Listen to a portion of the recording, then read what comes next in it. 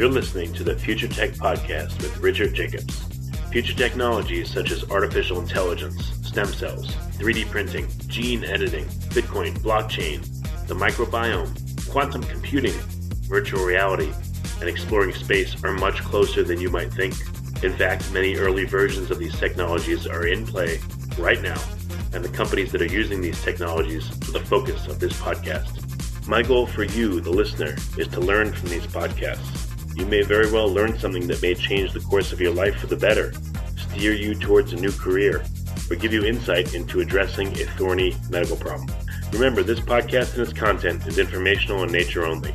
No medical, tax, legal, financial, or psychological advice is being given. If you've enjoyed the podcast, please listen, subscribe, like, and tell your friends about it. Thank you.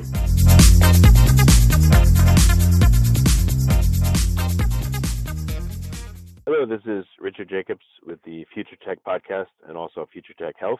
And I have three guys from Delta Waves. The website is deltawaves.org. We're going to talk about sleep medicine. We have Adam Moseley, Dale Moseley, and Joe Schulz. So thanks for coming, everyone. How you doing? Great. Thanks for having us. Yep. Happy to be here. Yeah, well, if you would, in order, just, let me know, what you do and what your position is at Delta Waves, and we'll start with there.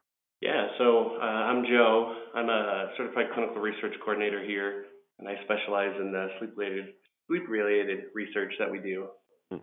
I'm Adam. I am a registered polysomnographic technologist, and I manage a good chunk of the sleep department here.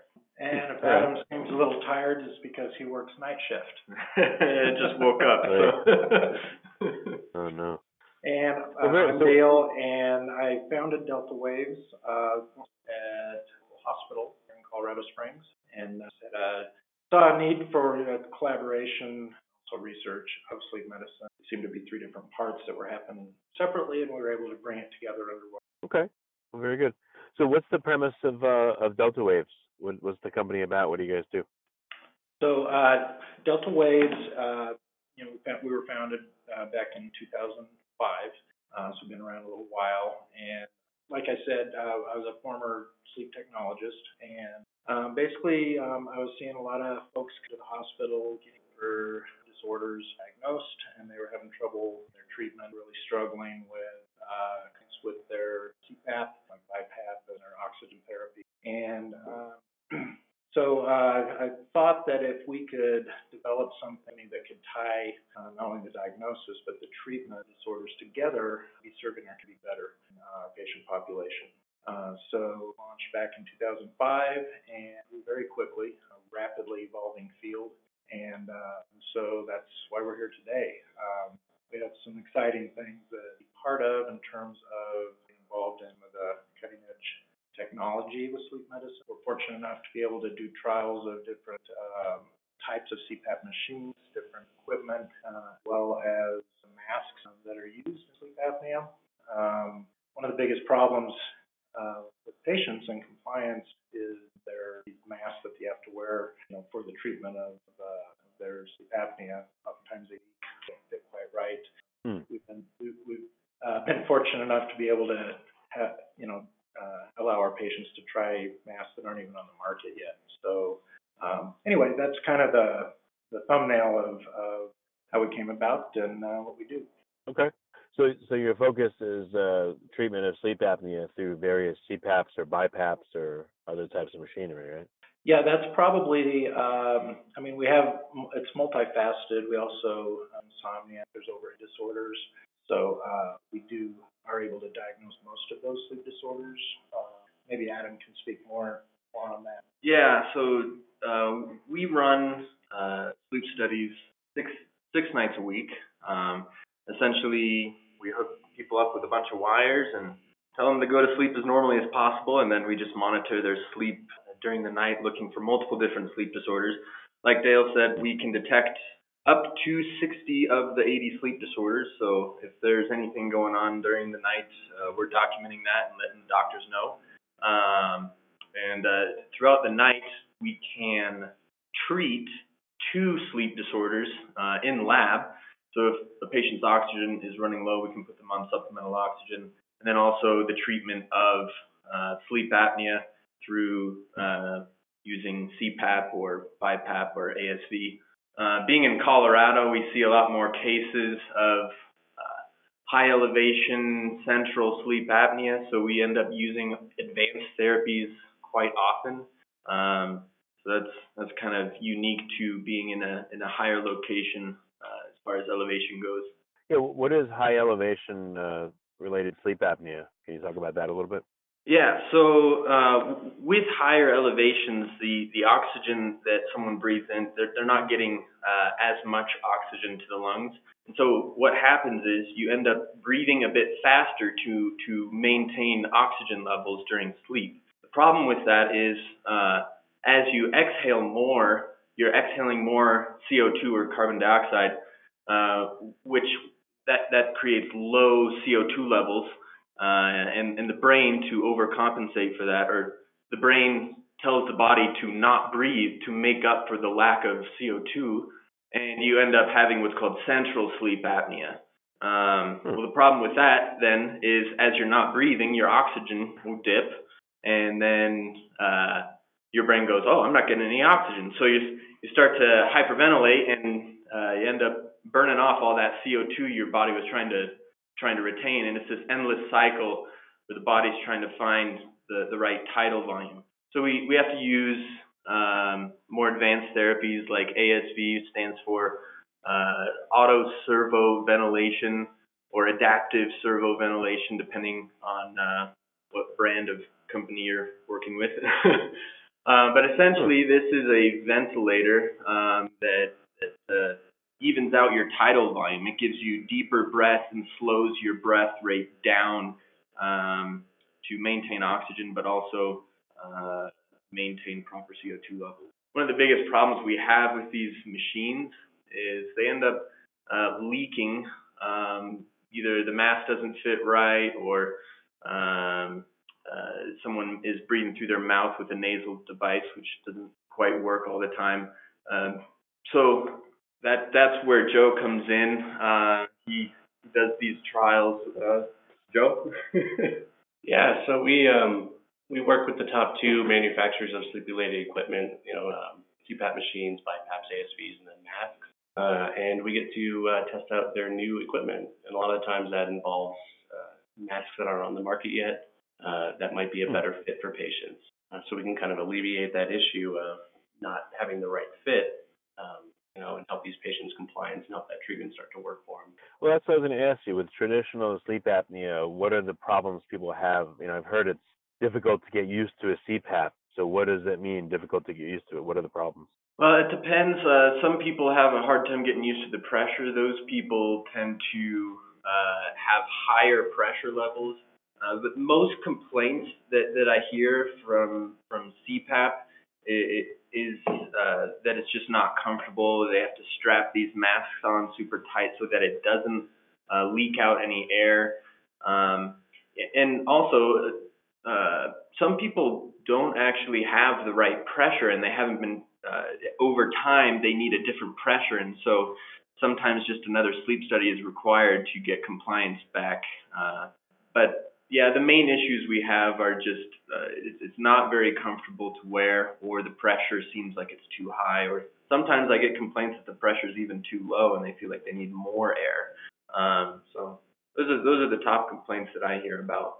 Well, what happens when the pressure is too high? Like, what will the person experience? Like, do they find it hard to breathe? I don't know, do they not able to relax and sleep? Like, what happens to them? Yeah, so that sometimes high pressures are necessary, and for that it is a little bit unfortunate, but there are comfort settings on CPAP machines and BiPAP machines called ramp setting, where you can push a button on your machine and it will drop the pressure quite low, so that the person can fall asleep and the pressure will raise gradually. One of the biggest things we do in lab, if someone complains of high pressures, is we can switch to BiPAP, which is essentially instead of, so CPAP, it stands for continuous positive airway pressure. BiPAP is actually two pressures. So you have one lower pressure, and as a patient inhales, it goes to the pressure needed to clear the airway. And then as the person exhales, it drops back down to that lower pressure for comfort. Those are the main things we do for high pressure levels. I was going to ask you, what happens to people's, so apnea is because people's soft tissues relax when they sleep and collapse, right? The airway collapses? Yeah, so there are two main kinds of apnea. There's obstructive sleep apnea and there's central sleep apnea. So what I was talking about earlier was central sleep apnea, where the brain sort of tells your body not to breathe. With obstructive sleep apnea, which we see very often as well, is the soft tissue. It could be tongue, tonsils, adenoids, anything in the throat or the airways that is over-relaxing during someone's sleep and then collapsing down onto the airways, preventing a person from breathing. Could be a deviated septum or something like that.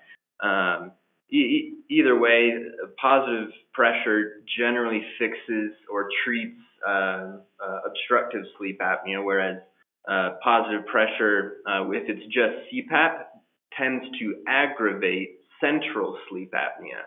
So they are treated, central and obstructive apnea are treated very differently. Okay. Do you notice that the amount of pressure required for someone to keep their airway open in obstructive sleep apnea, for instance, changes as they go through different cycles of sleep or stages of sleep? Oh, definitely, yeah. So REM sleep is a state of sleep where your body actually it produces a chemical naturally that paralyzes you, so that you don't act out your dreams, essentially. What happens is if your body's, all your muscle tissue is the most relaxed in REM sleep. So you end up having generally more sleep apnea in REM sleep. Also, supine or laying on your back, you can have worse apnea if you're on your back. These are, it's very important during a sleep study to be able to tell when someone goes into REM sleep, because you may have to increase the pressure a little bit more aggressively if they start having more severe apnea, because you are, during a study, you're changing the pressures to try and find an optimal pressure for that person. And different pressures vary from person to person too. I've had patients that are 300 pounds and they end up needing only very low pressure, and I've had quite the opposite, where you have a very slender person who needs 15 centimeters of CPAP. So it does vary in different stages of sleep, and different positions all play a part in that. Well, is there a way to get feedback from the person as they're sleeping without them being in a lab, where the CPAP can adjust the pressure depending on the stage of sleep and the particular circumstance of what's going on at that moment? Yes, we can use auto CPAP, where the CPAP machine automatically adjusts pressure based on how the person's sleeping, and it may increase the pressure in REM sleep if they're having more apnea. The one problem I see with these auto machines is they do wait for you to have an apnea before it increases the pressure to adjust for your apnea. So that means that you're still going to be having apnea. That's why I think sleep studies are very important, so that someone can come into a lab and find the pressure at which any position or any sleep stage, the pressure that person needs to maintain sleep throughout the entire night. So we can't use auto CPAP with comorbidities for patients without any other health issues. Okay. I just didn't know if there's again, ideally it sounds like one pressure is not enough, so it has to be multiple pressures that change throughout the time. So some people, sometimes auto CPAP really does work for some people. We do run into a lot more issues with auto CPAP, especially when a person has central sleep apnea, for example. Auto CPAP, they're just now getting into some algorithms where it can detect central apnea and it won't increase for central apnea. But basically, if you increase a pressure of CPAP for a patient who's having central sleep apnea, that central apnea will worsen, and sometimes machines will just keep increasing and increasing and increasing because it thinks they're having apnea or obstructive apnea when they're actually having central apnea, and it's just making that central apnea worse. A person, as they're exhaling against pressure, end up retaining CO2, and it causes some tidal volume issues, which again aggravates central sleep apnea. Gotcha. Okay. So what's the newness? What are the new masks about, or what are the new CPAP machines look like? What do they do that's different? Like Adam touched on, the main thing with the machines is the algorithm that they operate on. So if it's detecting the difference between a central apnea, hypopnea, and obstructive apnea, if they're having periodic breathing or mask leaks, it's all about the software on the machines. Functionally, they operate mostly the same. All CPAPs are going to put out positive pressure. BiPAPs are going to have that variable pressure, then ASVs with the ventilation. But the new masks, the main thing is going to be the shape and the comfort that they shoot for. So we'll get to try out, is this a different type of material? Is it a gel or a silicone? How do we make that more comfortable when it's on the face, touching skin, not causing allergies? And then also, how do we get the right fit? That's another thing is, there's 200 types of masks out on the market. And the reason for that is because everybody's a little bit different. If you have a bigger nose or cheekbones or your chin, your lips, all the different facial structures, require a specific mask for that. So the newer technologies, without going into too much detail and getting in trouble, is creating, masks that are custom for each individual. Essentially looking at that person and identifying that facial structure and immediately knowing which mask is best, without having to trial and error, dozens of masks some patients have, unfortunately. Yeah, why couldn't why couldn't there be a mold and you make a custom mask? It seems like that wouldn't be, too difficult. Right. I think maybe something more electronic, like face scanner, 3D mapping would be a little quicker than doing molds of the face. So I think that's probably where we're going to start heading, is where you can walk into a store and get your face scanned and 3D printed, 3D printed for you. That would be ideal. Yeah, or where the sleep study's done. That Right. seems like to be an ideal place. If they're going to have you there and all that, they should be able to do a mold of your face and make something custom. Right. Ideally, we could do it fast enough. You would walk out that morning with a custom mask. Yeah. Okay. Any other trends you're seeing? Like you've been doing this, I guess, for a while. What is sleep apnea increasing, or disorders changing the prevalence of them or the nature of them? I think in lab, we're starting to see a lot more difficult cases. The reason for that is, I believe, insurance companies are beginning to restrict how much they're approving sleep studies, and they're approving home sleep studies instead. So a lot of people are getting tested at home with home sleep study device, and essentially that will rule out apnea before they would have to come in for a sleep study. So if someone were to have sleep apnea or a sleeping disorder, low oxygen levels, they would end up sending them in lab after their home sleep study, because then they've confirmed, okay, this person really does need a sleep study.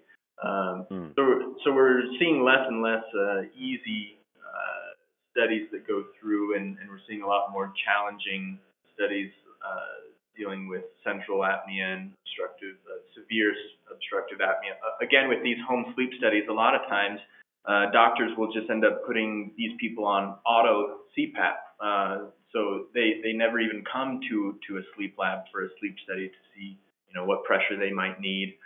They just end up on auto CPAP after they've determined there's mild sleep apnea. A lot of times with mild sleep apnea, a doctor can or a sleep specialist can say this person might only need auto CPAP. So that's really one of the problems with the current trends, Rich, is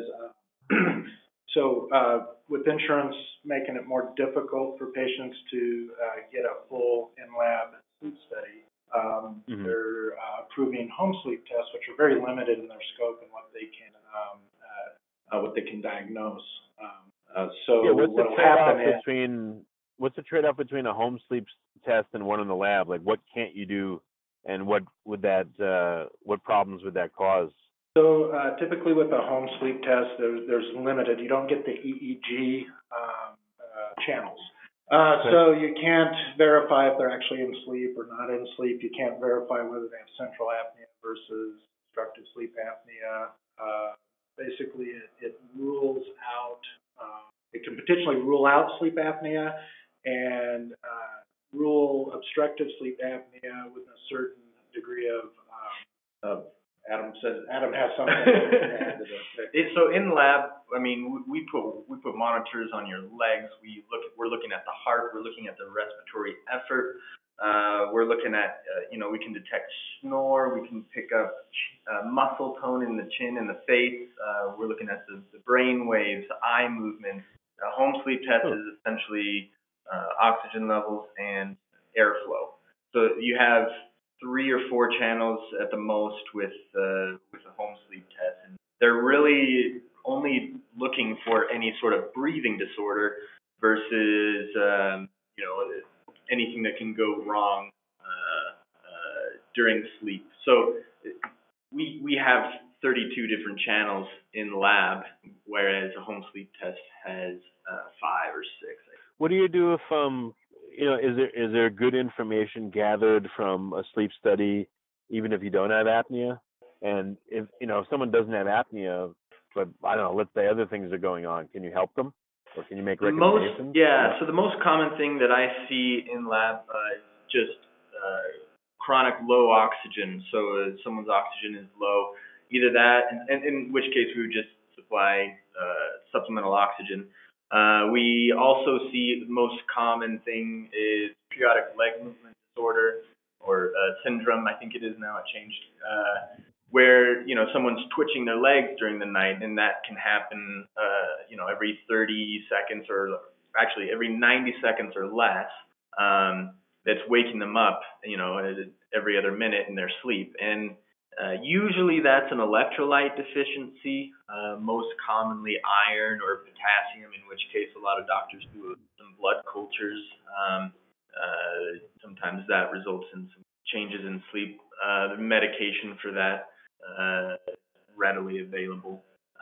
Also, we see REM behavior disorder, which is where someone doesn't actually have the chemical that paralyzes them in their sleep, and they end up acting out their dreams. That's a very interesting disorder because it has some connection with on the Alzheimer's and stuff like that. So some of these disorders you can sort of help prevent some big issues later on down the road. I mean, is it rash to say that everyone should have a sleep study as they get older? Let's say every few years to see what's going on with them. Is it as good as I know I'm really speculating here, but is it better even than a prostate exam, for instance? Is it just a good diagnostic? I think for overall health, you think it's a very good. You think it's a good diagnostic tool? I don't know. I think so. I don't know if I would say it's better than prostate exam or something like that, but I think if you think there's a chance you have that you have a sleeping disorder, or that you don't sleep well, or I'm just one of those people that doesn't sleep very well at night. It's not just that you're one of those people. There's a chance there's something going on in your sleep, and it's affecting your health and your day-to-day life. So I think it is valuable and important that if you don't sleep well, or if you don't think that you sleep very well, talk to your doctor about having a sleep study, because they can really change your life. Yeah, Rich, just maybe to tie into what you were asking before about the current trends. So what I was saying before is typically with the home sleep test, oftentimes what are happening just because of insurance issues is a patient will get a home sleep test, the doctor will suspect sleep apnea, and then they'll get sent home an auto CPAP. This is very common, especially for younger generations, maybe 40 years old, where they don't have other health issues. The problem with this is oftentimes these patients end up not being compliant because they don't get the education that is required to really be successful with their CPAP treatment, and or they're not being treated properly because AutoPAP is limited in its scope. What's ended up happening is a lot of patients that really need treatment for sleep apnea aren't using it because the patient has failed the treatment compliance reason.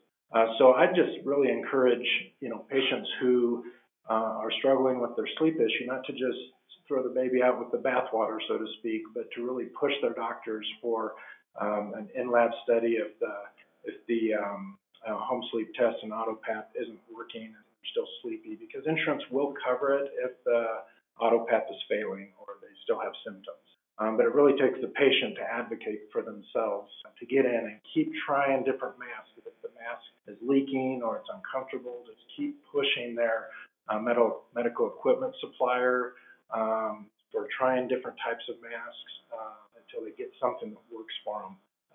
Because it's really crucial for their overall health, like Adam was. Yeah, we try to educate all our patients in the lab that sleep apnea does not only affect how well you sleep or how alert you are during the day, but if you're not breathing, your oxygen's going down, and that really affects your heart, and this can lead to high blood pressure, heart attack, stroke in your sleep, and a lot of deaths that happen in sleep are being linked to untreated sleep apnea, where their heart has just over time not been getting enough oxygen, and so it's really put a detrimental to the function of it. Yeah. Yeah, I mean, if you're stopping sleeping, I would think it's a horrible stress to your system, and if that happens 10, 20, 30, 50 times an hour, if it happens hundreds of times a night, that sounds pretty horrible to me. Yeah. Well, if you've ever actually watched somebody that has sleep apnea sleep or try to sleep, it's actually quite disturbing. My dad, he would gasp and all that. I've seen it personally. Yeah, it's terrible. Yeah, and I just had someone the other night that had over 130 apneas per hour, and to mark an apnea, we have to it has to be 10 seconds long, according to the American Academy of Sleep Medicine, which I know you interviewed Dr. Krieger the other podcast, a couple of podcasts back or something like that, and he's right. It has to be at least 10 seconds to mark, and so that's like 2 breaths, 10 seconds of not breathing. 2 breaths, 10 seconds of not breathing, and that goes on until we can put them on CPAP. So we have to see a certain amount of apneas being sleep techs to make a diagnosis. So we have to sit there and wait for these people to essentially qualify for the CPAP machine. But I mean, as soon as I put the CPAP machine on this person, they start sleeping like a baby. So that's crazy. What happens if you have a subclinical apnea? The person still stops breathing, but it's only 7 seconds, but it happens 20 times an hour. What do you do? Do you say, "Oh, you're fine," or what do you do? So that is very, very, very rare. When I see sleep apnea, and I've been a sleep tech now for almost 8 years. When I see sleep apnea, it is almost always 10 seconds. That's generally how long it takes the brain to recognize the lack of oxygen that it's getting before it realizes, oh, I'm not breathing. I should wake up and take a breath of air. So there are types of apneas that are shorter, but it's very rare. Like I said, we don't see that very often, and most of the time they are at least 10 seconds, if not longer. So most of the time longer. Okay. Yeah, I was just wondering, because I figured that would be disruptive too. But yeah, that's weird that the 10-second mark seems to be a threshold that's so common. So what do you see? Either people don't have apneas at all, or they have them more than 10 seconds, or it just doesn't affect a person badly if it's less than 10 seconds. Yeah, it is like either they don't have sleep apnea, or it is generally always around 10 seconds long. And for the most part, we see if someone has sleep apnea, doctors start being concerned about sleep apnea after someone has had over 5 apneas per hour. Now, moderate sleep apnea is anywhere from 15 to 30 apneas per hour. Severe apnea is anything over 30 apneas per hour. So if you have more than 5 apneas per hour, you could have symptoms the same as if someone who had over 30 apneas per hour, which is kind of odd, but it is the case. You know, if you're waking up more than 5 times an hour, you're probably going to be tired during the day. So generally, people and insurances will cover CPAP machines for people who have AHIs or RDIs, which are the apnea-hypopnea index over 5, which is just apneas per hour. And in a lab, I mean, you know, it seems it's a different environment the person sleeps in, different pillow, different bed. They're hooked up to all these instruments. They probably mentally are like, oh my God, what if I have sleep apnea?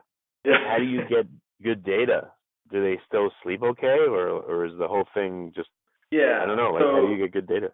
Yeah, so technically all we need is 2 hours of sleep to diagnose a sleep disorder.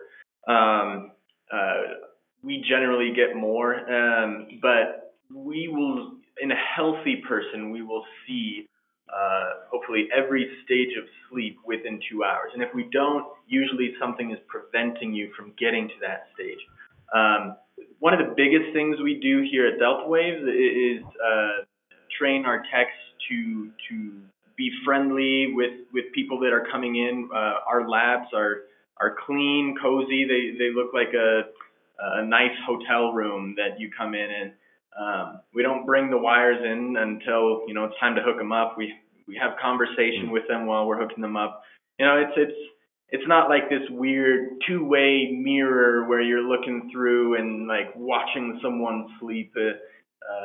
When we hook someone up with all these wires, we just say, you know, all we look at throughout the night is a bunch of squiggly lines. You know, we're not actually eating popcorn and watching you sleep, you know. So the environment here at Delta Waves is very relaxing and as comfortable as it can be under the circumstances.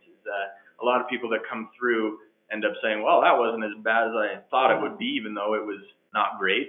Plus, Rich, it's kind of like going to get your hair done, you know, when your hairstylist is through your hair, it kind of makes you sleepy. So you're putting all the EEG wires on their head, and it's kind of making them sleepy. Plus, half these people are sleep deprived anyway, so oftentimes they're falling asleep in the chair while you're hooking them up. Yeah.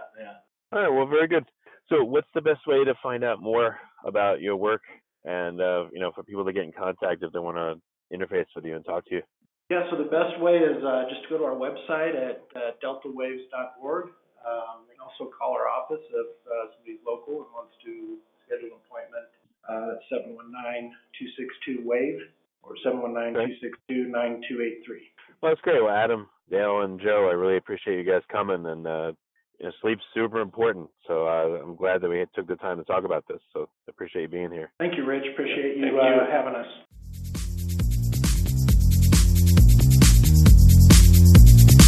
You're listening to the Future Tech Podcast with Richard Jacobs. Future technologies such as artificial intelligence, stem cells, 3D printing, gene editing, Bitcoin, blockchain, the microbiome, quantum computing, virtual reality, and exploring space are much closer than you might think. In fact, many early versions of these technologies are in play right now, and the companies that are using these technologies are the focus of this podcast. My goal for you, the listener, is to learn from these podcasts. You may very well learn something that may change the course of your life for the better, steer you towards a new career, or give you insight into addressing a thorny medical problem. Remember, this podcast and its content is informational in nature only.